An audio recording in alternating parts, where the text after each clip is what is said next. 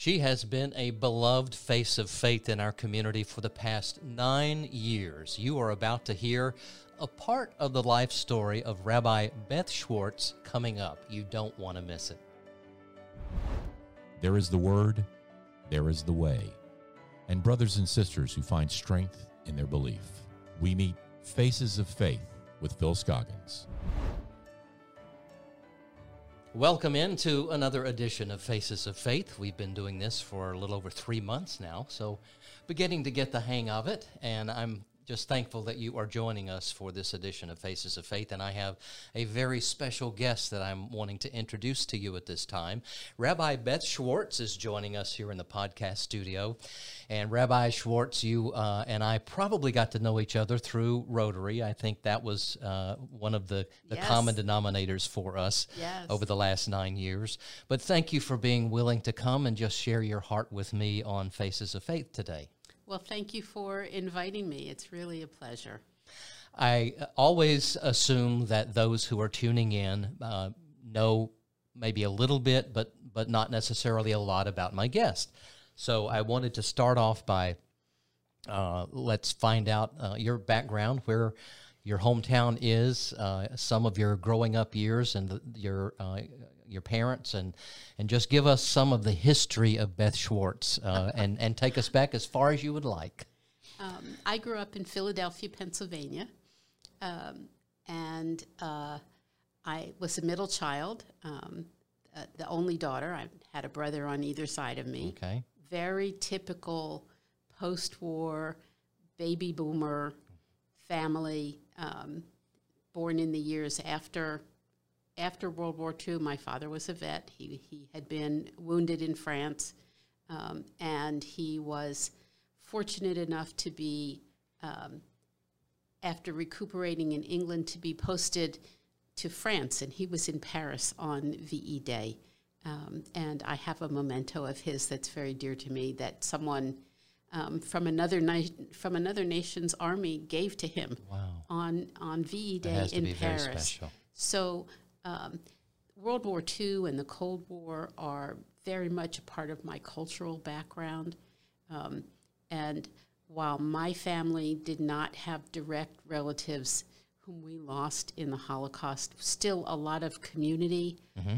I lived in a largely Jewish neighborhood, so that there were many survivors in our neighborhood, and survivors pursuing a new life and having the courage to have children, and an urban neighborhood such as were built after World War II, streets and streets of what we called row houses. Starting about in the 1970s or so, we learned to call them townhouses. But I grew up in an urban row house, walked to elementary school, mm-hmm. Lots of outside playtime. It was the time when, when it got dark, your mother called you to come mm-hmm. home, and you said, "Oh, Mom." Mm-hmm. But what was your favorite subject in school? I was always a reader. I loved biographies, and I was one of those good little girls who you get everybody's best wishes, which is to be that you could grow up, or you could be a teacher or a secretary. Mm-hmm. In those days. No one ever heard of women in any clergy, let alone in the rabbinate. Mm-hmm. And my family was not strictly observant, but we certainly had a Jewish atmosphere at home, and I went to a Jewish high school. And I have to be honest and say that it was not a happy time in the public school system in Philadelphia, and I was the child who got good grades, and this little high school was progressive, and it was focused on the humanities, which was very much where my interests were. So I went to a very small school, and when I say small, it had been a mansion. It had been a mansion in the suburbs, so it was a big old house. Mm-hmm. And I graduated in a class of 34. So when I say it was a small high school, it was a small high school. Well, in those high school years, what dreams did you have for your future? I loved history. And I loved the human aspect of history, what motivated people, what made them tick. I remember we had a role-playing project for a historical era, and the idea of trying to get into the skin of someone who had lived in a different time in a different place, and learning how to apply the values and morals of Judaism to the wider world. That it was the time of the civil rights era, and we learned to sing "We Shall Overcome" in Hebrew. Really? Because we were very, very supportive from my high school of the civil rights movement, and so that was very much a part of my cultural American education.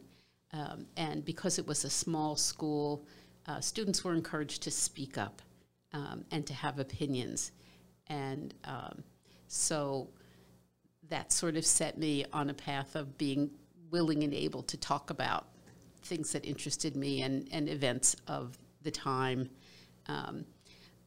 My parents got the New York Times on Sundays, and I have been doing the New York Times crossword puzzle since I was in high school. My father was a history buff, and we shared that quite a bit. And he learned to leave me the puzzle. But my parents were also interested in the arts, and I remember that they took us to theater. My mother and I went to concerts in Philadelphia. Philadelphia Orchestra was wonderful, and it was not very far to get to New York. You could drive to New York in a couple of hours, so there were several times where we went to matinees on Broadway. So I learned to appreciate musical theater in particular. My mother loved that, but theater in general. Did you ever participate in any plays or anything in high school? Not on stage, but part of production. I actually made costumes. I was a costumer in high school and a little bit in college. And so, no, I was not a natural-born on-stage person. But we did have school productions. And in fact, 1968 was, dare I say, the year that I graduated from high school. And our two school plays that year, the school-wide play was April the 4th, 1968, the night that Martin Luther King Jr. was assassinated. And our class play was June 4th, the night that Bobby Kennedy was shot. So that really punctuated my senior year and really made an impact on all of us in my group, that people would be willing to put themselves at risk, and that speaking out was important, even though there was a risk, and the outpouring of emotion and recognizing that these issues were important, and not just for comfortable white suburbanites of any faith. So how did the atmosphere in that high school help to shape your worldview as you progressed on into college and began your career? I think because we were so small, it was easy to engage your teachers in conversations, and to ask our teachers what their motivations were and how they felt about current issues, and they encouraged us to discuss and to talk about the values of Judaism in terms of ethics and morality, honesty, hard work, persistence, perseverance, especially when you're the target of discrimination, and to be proud of your heritage, to know your heritage, to know Judaism not just in terms of the ritual observances, but in terms of history and people and culture and where we've been throughout time and how we've responded to adversity, and also through the study of texts, how to really read actively. So to study, whether it's Holy Scripture or a history book, to ask questions, and that sort of, even if you're sitting by yourself, to have a conversation with the writer, with the author. Why was this event important? What was the impact of this event? Who was benefiting and who was left out? And to really think through beyond just what was on the page, but to think about social context, historical context. History is made by people, and sometimes people have grand motives and big ideals, and sometimes they can be very petty. And I think it's important to be able to see the role of personality in how things unfold locally. So to have a kind of mind that is very inquiring and... Well, you could have been a journalist.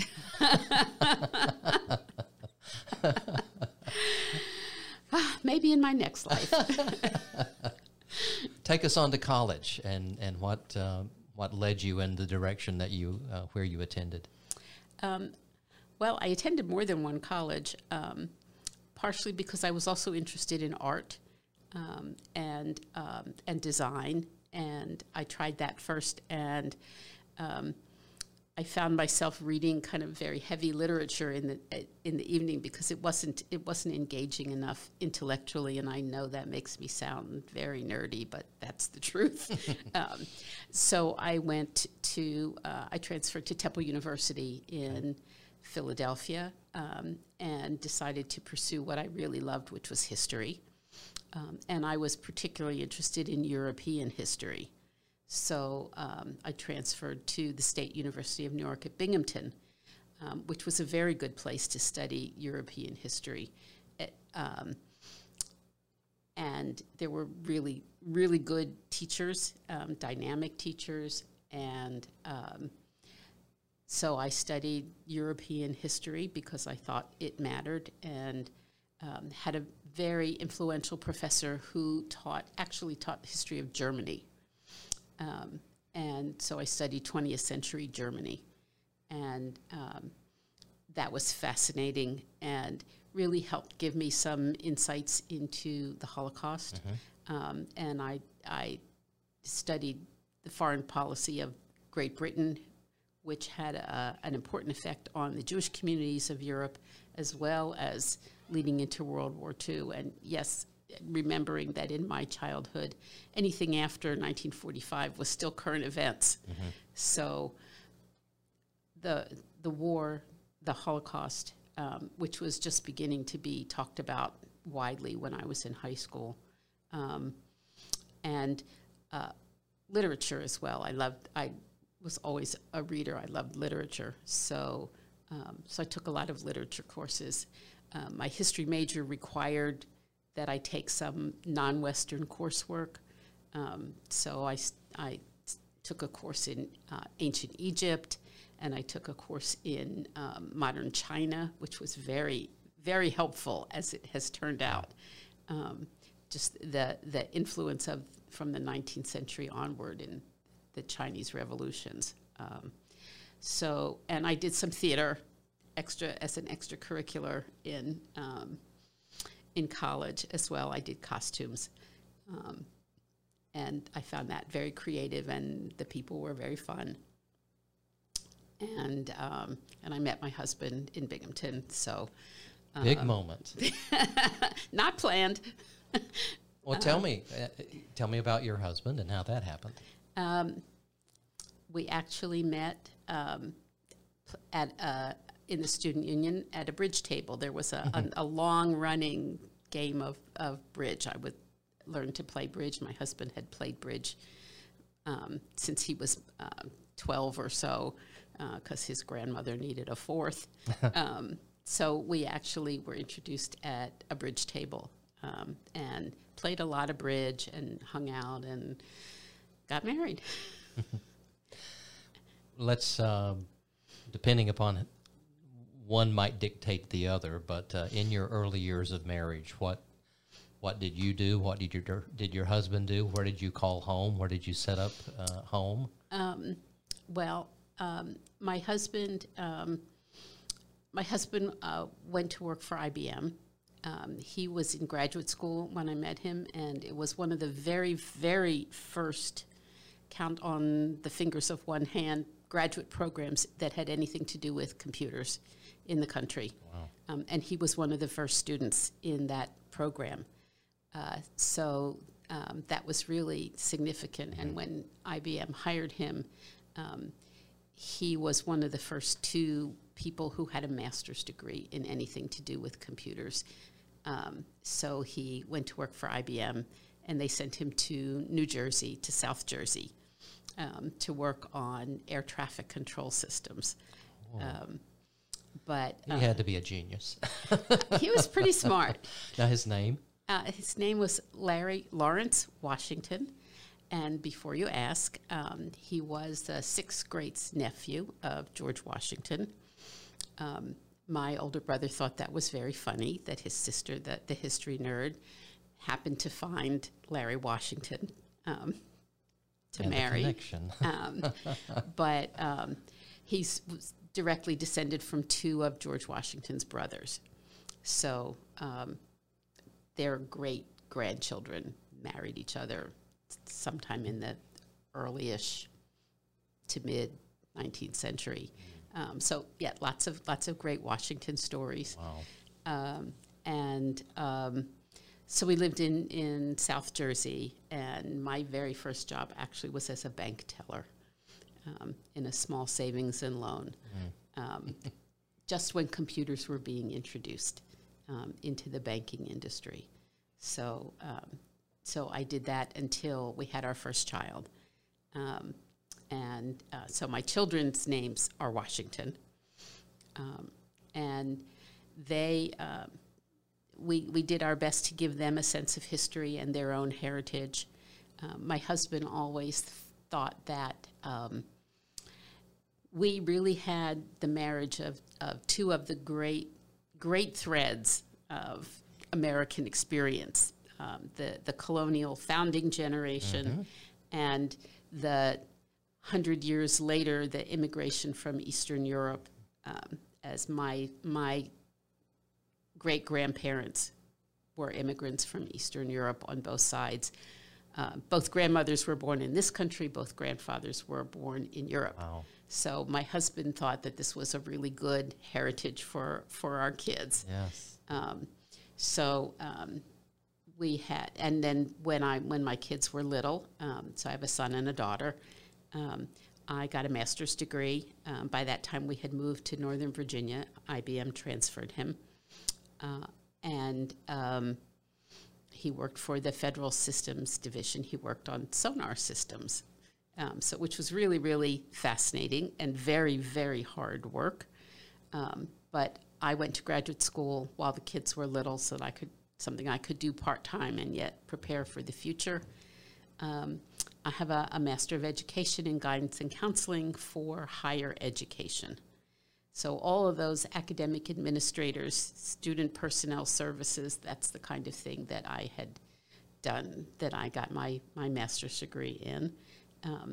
And even though I really didn't work in that field very much, it's been a very useful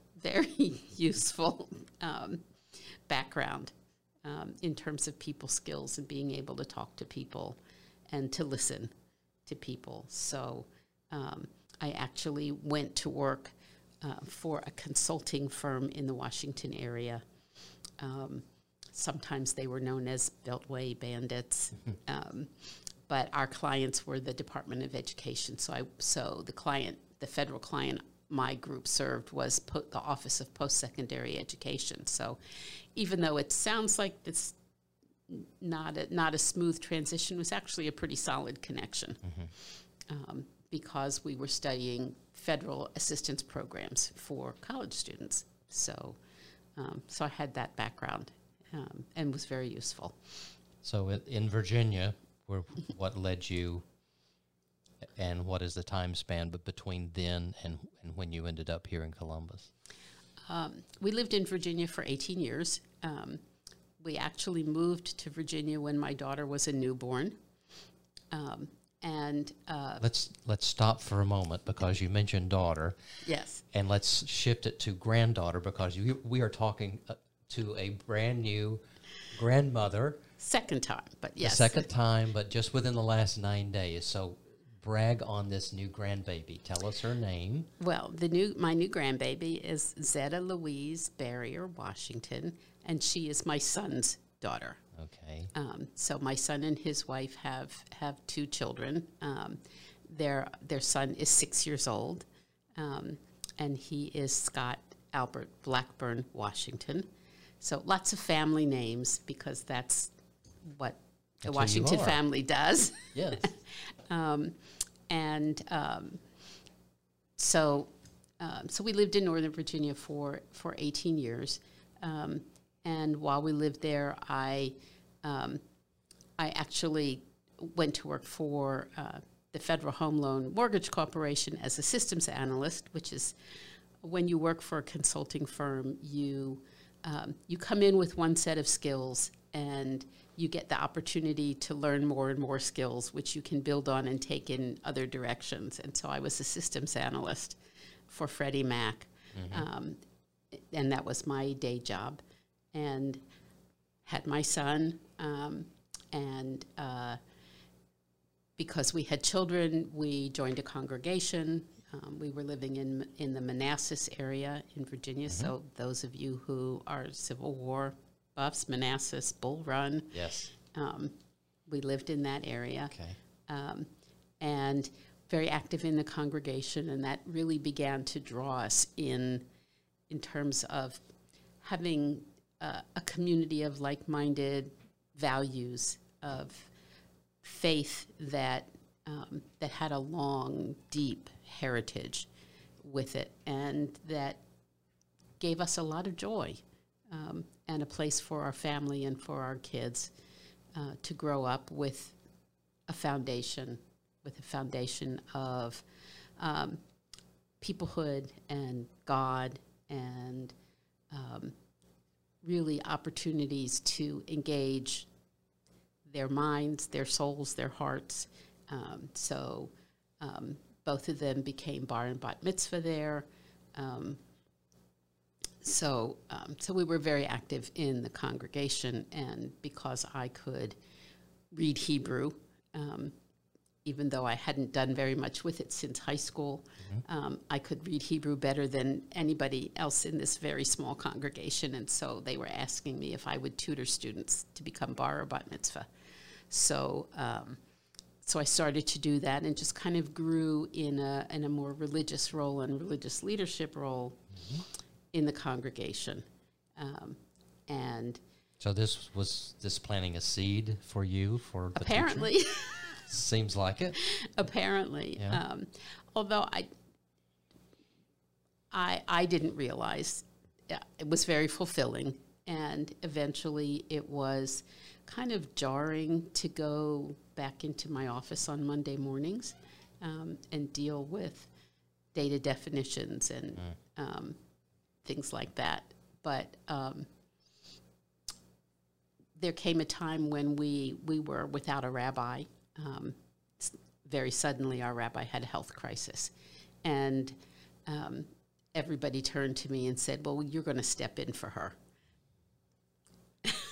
And I kind of said, okay. And I called her, and she sort of walked me through what I would need to do because there were a number of life cycle events on the calendar that I would have to lead. That really made me think. And by the time I realized that maybe I should be doing something more about that, everybody else around me sort of knew. And so I always say I was the last one to figure it out. But it is, I had children in high school. I had a full-time job, which I was good at and was not in danger of losing. My husband had his career, and what do we do? So did that open an avenue of a lot of conversation between you and God of, is this Oh, yeah. really what direction yeah. that I'm heading in? Yeah. And long conversations with my rabbi. We had acquired a new rabbi who is still a dear friend. Long conversations with my husband, who also at the time was diagnosed with a cancer and had radiation treatment, and we sort of were thinking, well, what do we do? And I was accepted to rabbinical school, which that was a big deal. It was a big deal to apply. It was a big deal for me to say, sort of get myself in order, and not just documentation for an application to a seminary, but just in my own head, in my own heart. And I was accepted, and my husband finished his radiation treatment, and he was so thankful to be finished. And we decided to go ahead. And fortunately, he was able to take a leave of absence from his job, because in my seminary, you spend your first year living in Jerusalem. So my daughter graduated from high school, and a week and a half later, my husband and my son and I took off for Jerusalem. She was going to college, and she wanted to go to college, where she wanted to go to college. So we went to Jerusalem for a year. What was that like? I've been there once. Okay. It was in 1999. In fact, I was working here. And we had an opportunity was presented to us from the Ministry of Tourism. And in 1999, Jerusalem, Israel was saying this 2000 was going to be a big year for tourism. So the offer was extended that if you will come to the Holy Land and tour and do whatever stories that we can help you set up to do. Yeah. And then just come back, share your experience. And so we did. We left, I believe it was in September, and spent 10 days and came back and put an hour special together. Is that all? It was compressed. Yeah, let's put it that way. It was very compressed. Yeah. But I know those tours, and you don't get a lot of downtime. Well, we had said, look, pack the agenda full. We don't build any rest time. We want to go halfway through it. we were regretting that. Yeah. But it was a trip of a lifetime. Yes. And I'm sorry to deviate from the No, course here. that's all right. But so you're going to one of the oldest cities in the world. We flew into Tel Aviv, and we made a straight shot for Jerusalem. And so as we are driving into Jerusalem, Driving up. the first impression that I got in the oldest city that I had ever been in was how many people were on cell phones. Everywhere you looked. I mean, this was 20 years ago. But people don't realize how much of cell phone technology was pioneered in Israel. Clearly. 20 years ago, it was very common to see people standing on the street corner on their cell phones. And back here 20 years ago, that was, you had to be careful what plan you signed up. A long-distance call could be expensive.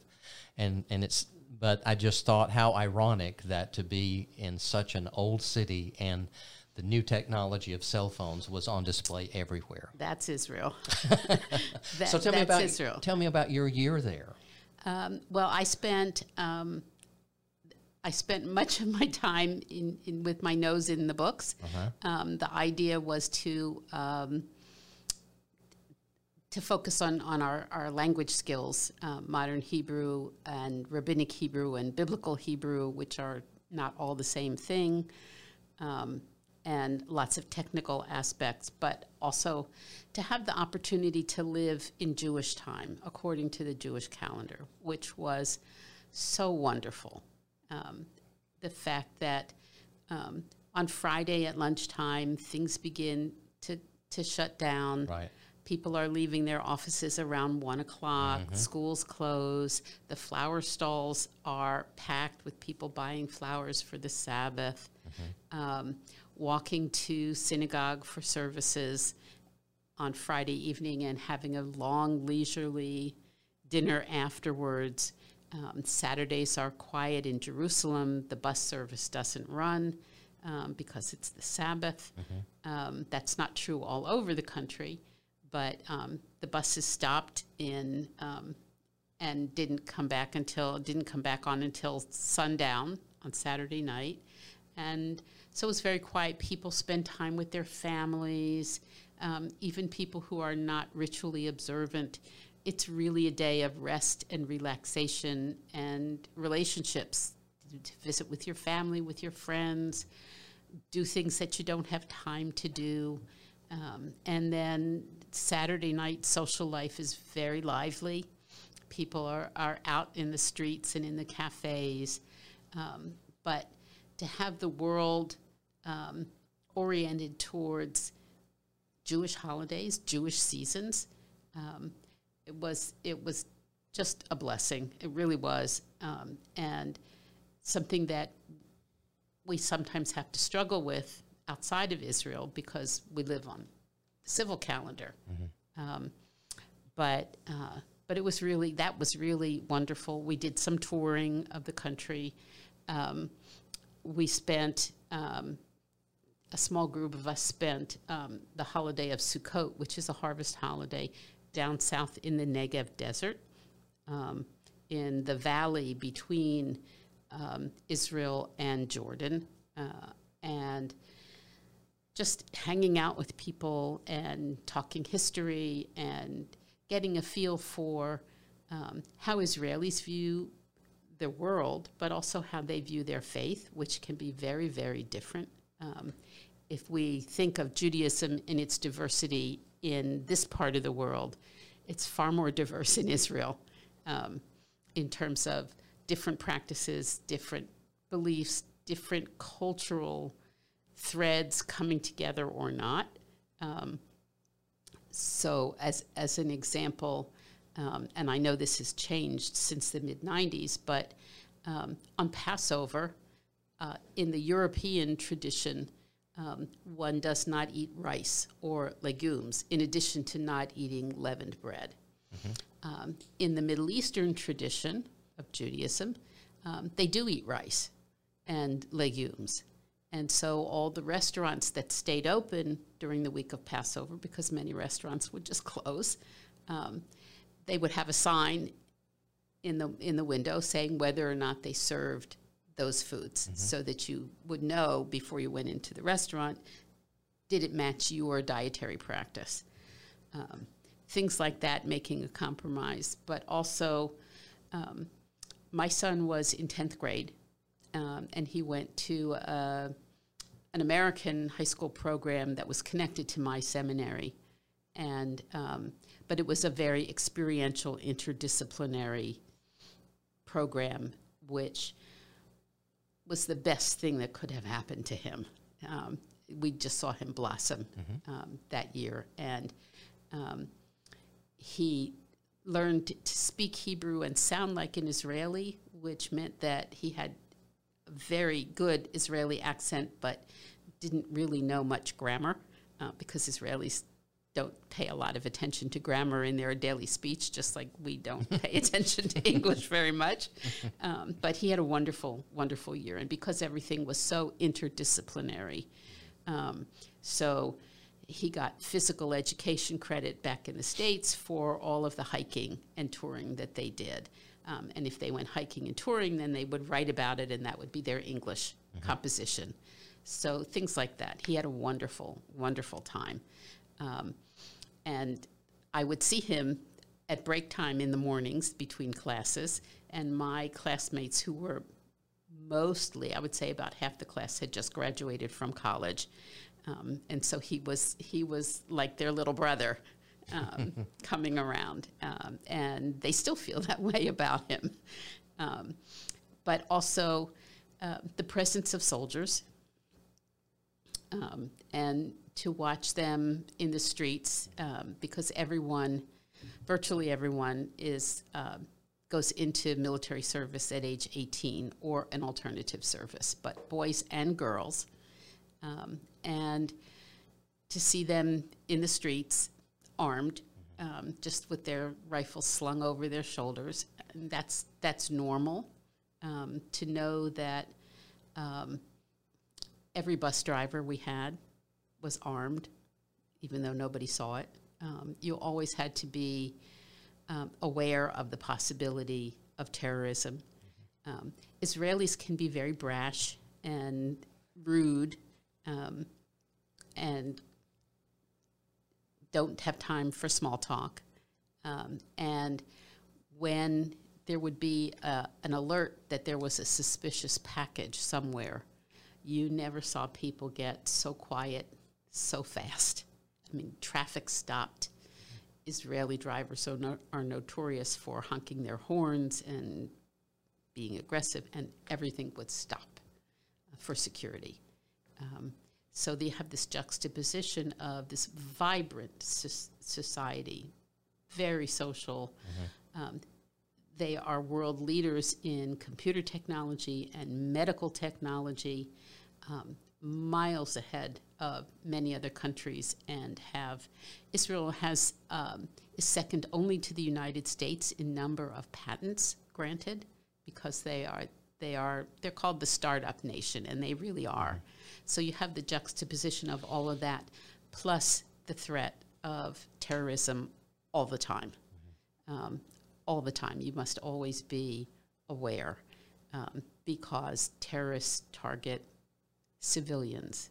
And this was the era where there were still bus bombings, and bombings in cafes and restaurants. So it can make you nervous.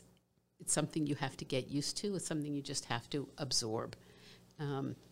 And there's a lot of research, social research done on chronic traumatic stress in Israel because of this ongoing threat, and the presence of safe rooms in most homes and public buildings. And at the same time, there is such a joy about being together, about having this identity of overcoming history, adversity, and creating.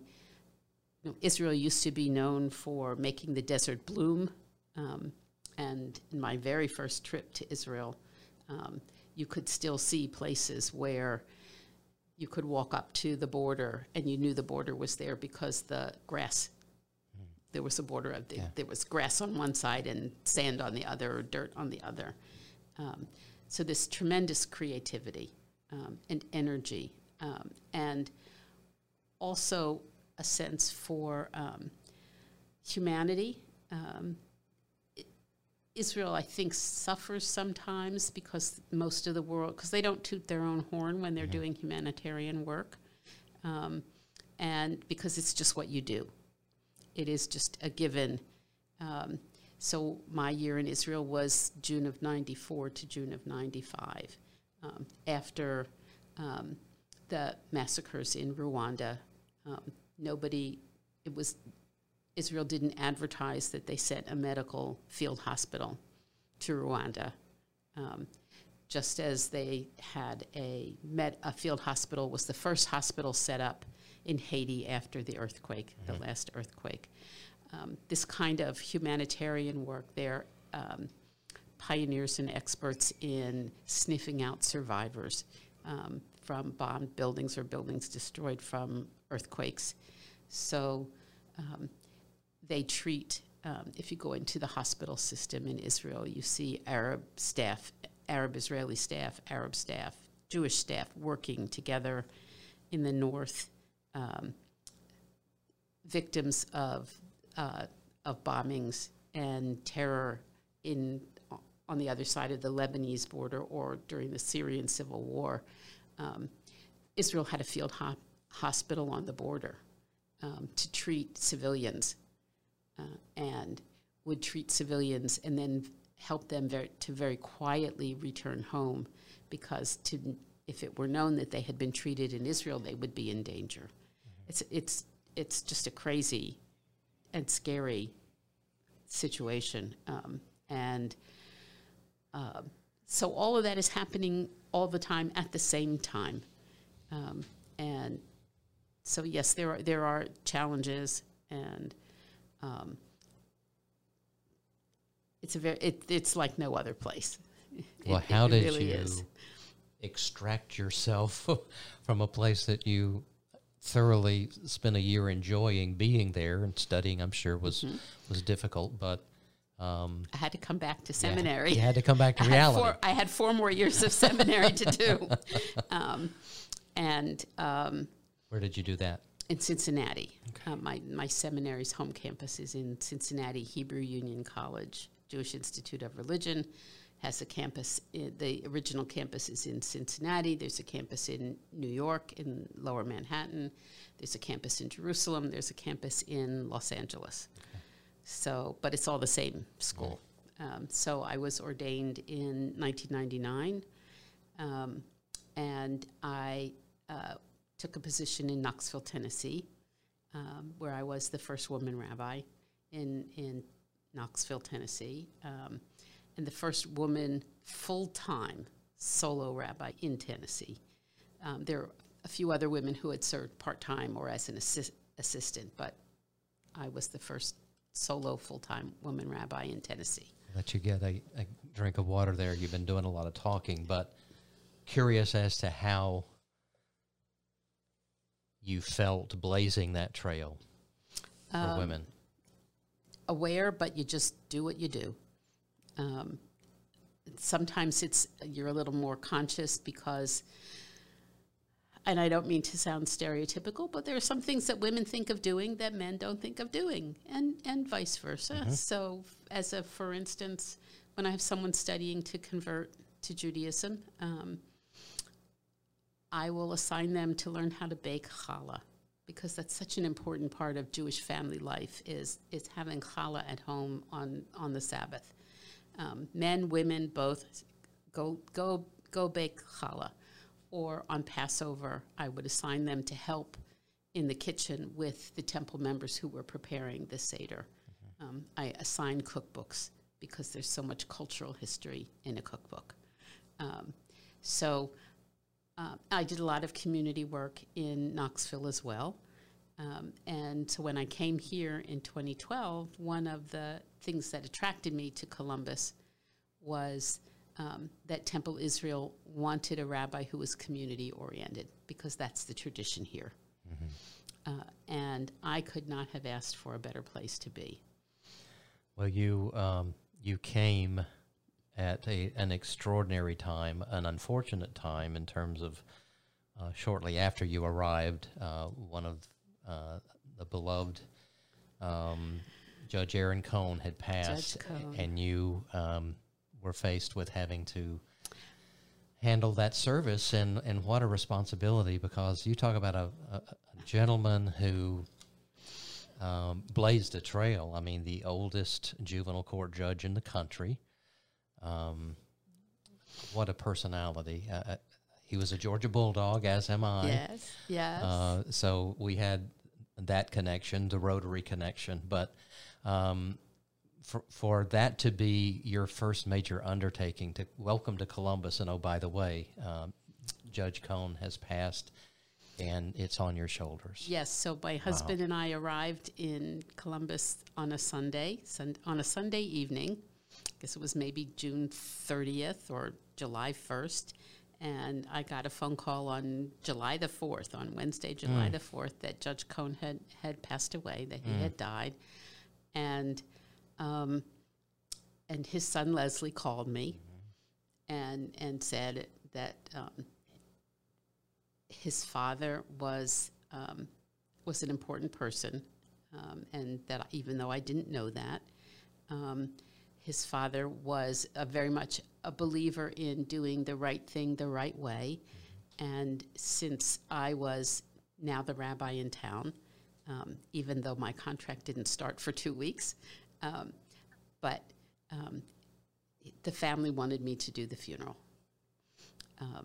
And they were so welcoming, and really, as much as they shared with me what I needed to know in order to take care of Judge Cohn and in order to take care of them, at the same time, they really embraced my husband and me, and really made us feel that we were stepping into a community and that we were not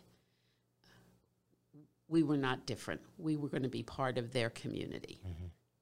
And so to this day, and for the rest of my life, I will always say that Judge Cohn really blessed me.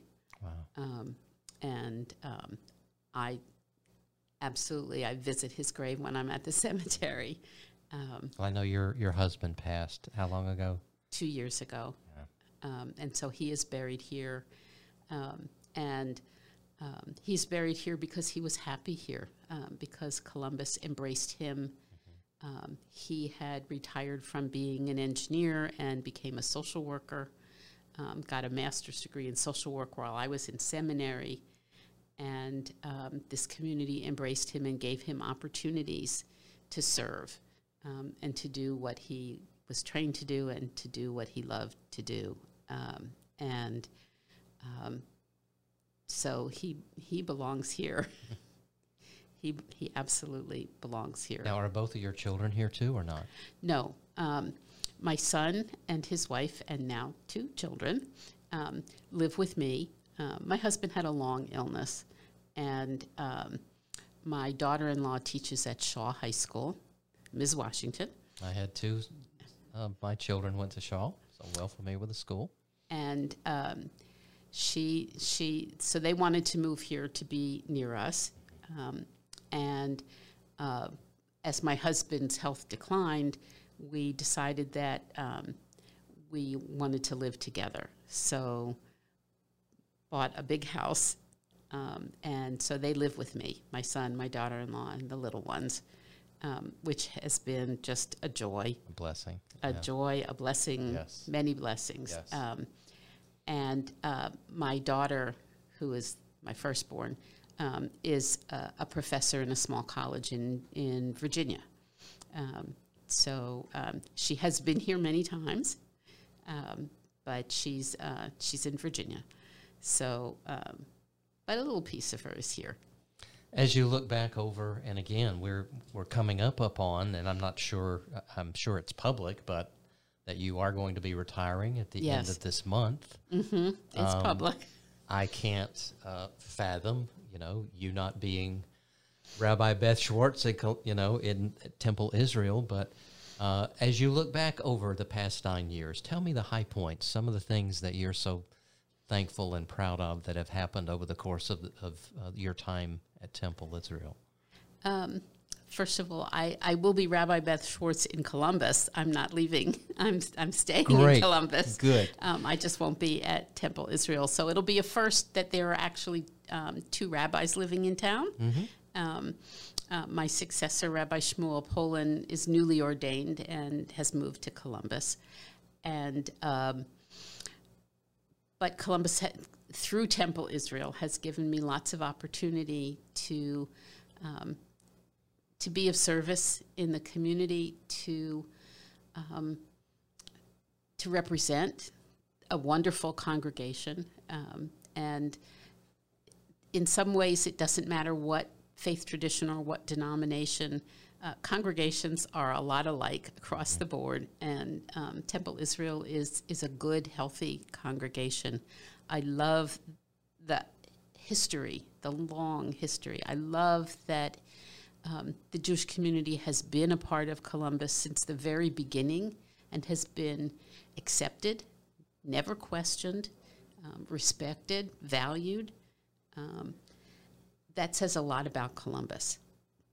I think that Columbus is of a size where things can happen to make the community better that you couldn't do in a smaller community because you lack the resources, and you can't do in a larger community because there's too much infrastructure and territory and bureaucracy. It's a good size to get things done, and so I'm very proud of my work with Home for Good, and to be part of the 10-year plan to end homelessness. We're coming into year 9, and wow, already, and the progress that we've made in creating a community of collaboration. What the federal government requires is what's called a continuum of care, and that means that there's an integration of information that agencies can share, that people can really network. You know, we talk about the value of networking in the corporate world. Well, the value of networking within the homeless community, the agencies, the groups who work to reduce and prevent homelessness, that networking is now in place. We think of it as a single system. And so I'm very proud of that. And that's one place where my training as a systems analyst from way back has been very helpful.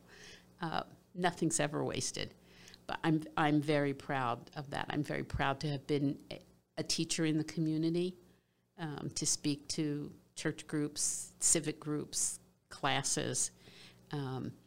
One of my favorite things was that I was invited to be the dramaturge for a revival of Fiddler on the Roof at CSU. That was a lot of fun. I bet. And yes, if you're listening, CSU, I'll be available. But just all kinds of things in the community to be able to be in a position to demonstrate where faith can transcend particular traditions, where we can come together to accomplish things in the name of our shared ideals, no matter how we pray or where we worship. But the essential values of our traditions about creating a better world, creating a better community, respecting the dignity of individuals, those are things that I am very, very proud of, and I really think that Columbus has given me a lot of opportunity, that I've become a better rabbi because of Temple Israel in my years here. I have loved teaching and leading worship at Temple Israel. I have loved our holiday celebrations. There are always frustrations and always, people who are a little more difficult than other people sometimes, and rabbis get to hear a lot of that. But this is not a town of grudges, and it's a place where you can disagree and be very loud in a meeting over your disagreements, and walk away friends. And walk away and have a cup of coffee together.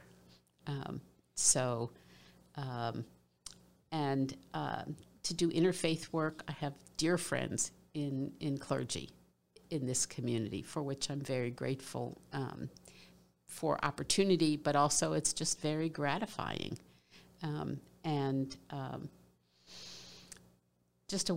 This is just a good, healthy, solid town, and I know we have lots of problems. I know there are things that need work. Education, our education system, our homelessness, poverty, inequality, voting, access, all of those things that exist everywhere, and some of the political differences and attitudes that drive me crazy some days and make me very sad other days. But there's possibility here. And the ideas of things that not only that we can do, but that we can build on. I listened to the presentation at Rotary from the Dean of Mercer Medical School, and the opportunities for building relationships and providing service as a way to train new doctors, but also to train those doctors in such a way that they will be of service, and that the community will benefit while they are in training, without having to wait until they graduate. Yeah. That kind of thinking, when I see that, and I've seen it a lot here, this is truly a very, very special community. So I'm very fortunate. Well, we are fortunate to have you staying in Columbus. You're retiring, but you're going to be here, and where I got a feeling wherever your grandchildren go, you may go. I may go. Indeed. That's the way it works. Indeed. But you have been a blessing not only to your congregation, but to your community. And as I told you when we first started, when I tell you that the hour is basically up, you're going to say, no way, we haven't been talking that long. But we're sneaking up on an hour of conversation. And I guess my last question for you, Rabbi, would be, if you could, as an outgoing rabbi, what would be your parting message to people, in the community about, as we are coming through some troubled waters over the course of the last year with the pandemic, with the social unrest, with a lot of problems, but we turn to our spiritual leaders for counsel. What would yours be as a last question to you today? Yeah, give me an easy one, right? Take all the time you want. Well, it's very distressing to see and hear our neighbors not see one another as neighbors. I was looking for something through my files as I'm cleaning out my office, and I saw a cartoon in my files that I'm keeping that was illustrating, it was a picture of Noah's Ark, and it was illustrating a sermon that said, we're all in the same boat. We are all in the same boat. We are all created in the divine image. We're all reflections of God, and we need to see that in each other. The idea that in order for you to flourish, I have to give something up is an idea that really needs to be rejected, because that is not true. When everyone is doing well, the community is doing even better. When children have safe places to live and go to school, when they are educated, that not only enables them to succeed as individuals, but it enables the community to succeed, and it brings good things to the community. It brings businesses and organizations, because this is a place where people want to be. Equality is not a zero-sum game. And in order for us all to flourish, we need to hold hands. We need to look in the mirror and see our neighbors. We need to have empathy for others, and to recognize that if they are not doing well, there really is a level on which we are not doing well. So if we want to be blessed, we need to be blessings. There's a teaching by a 20th century Jewish philosopher, Martin Buber, who taught that in the place where people are hurting, don't wait for God. Act as if God isn't coming and you're the one who is needed. Because God will be there, and God will be there through your hands. Mm-hmm. So the ideas that people use to separate us are not the ideas that bring us to a good place in the future, but the ideas that have us helping each other and sharing ideals and seeing the value of our neighbors. If we each do our part, then we'll succeed as individuals, we'll succeed as a community, and God will bless us for being the people God wants us to be, a people of love and compassion, of empathy, of dignity, and of community. Beautiful words of wisdom from someone that has found your way into a lot of people's hearts in Columbus, and you're going to stay there. Whether you're in at Temple Israel as a rabbi or not, but we're thankful for your impact on so many over the last 9 years that you've been here. My heart is certainly very full for having become a part of Columbus, Georgia. Thanks for being my guest. Thank you for sharing from your heart, Rabbi Schwartz. I appreciate you. Thank you. You too, Phil.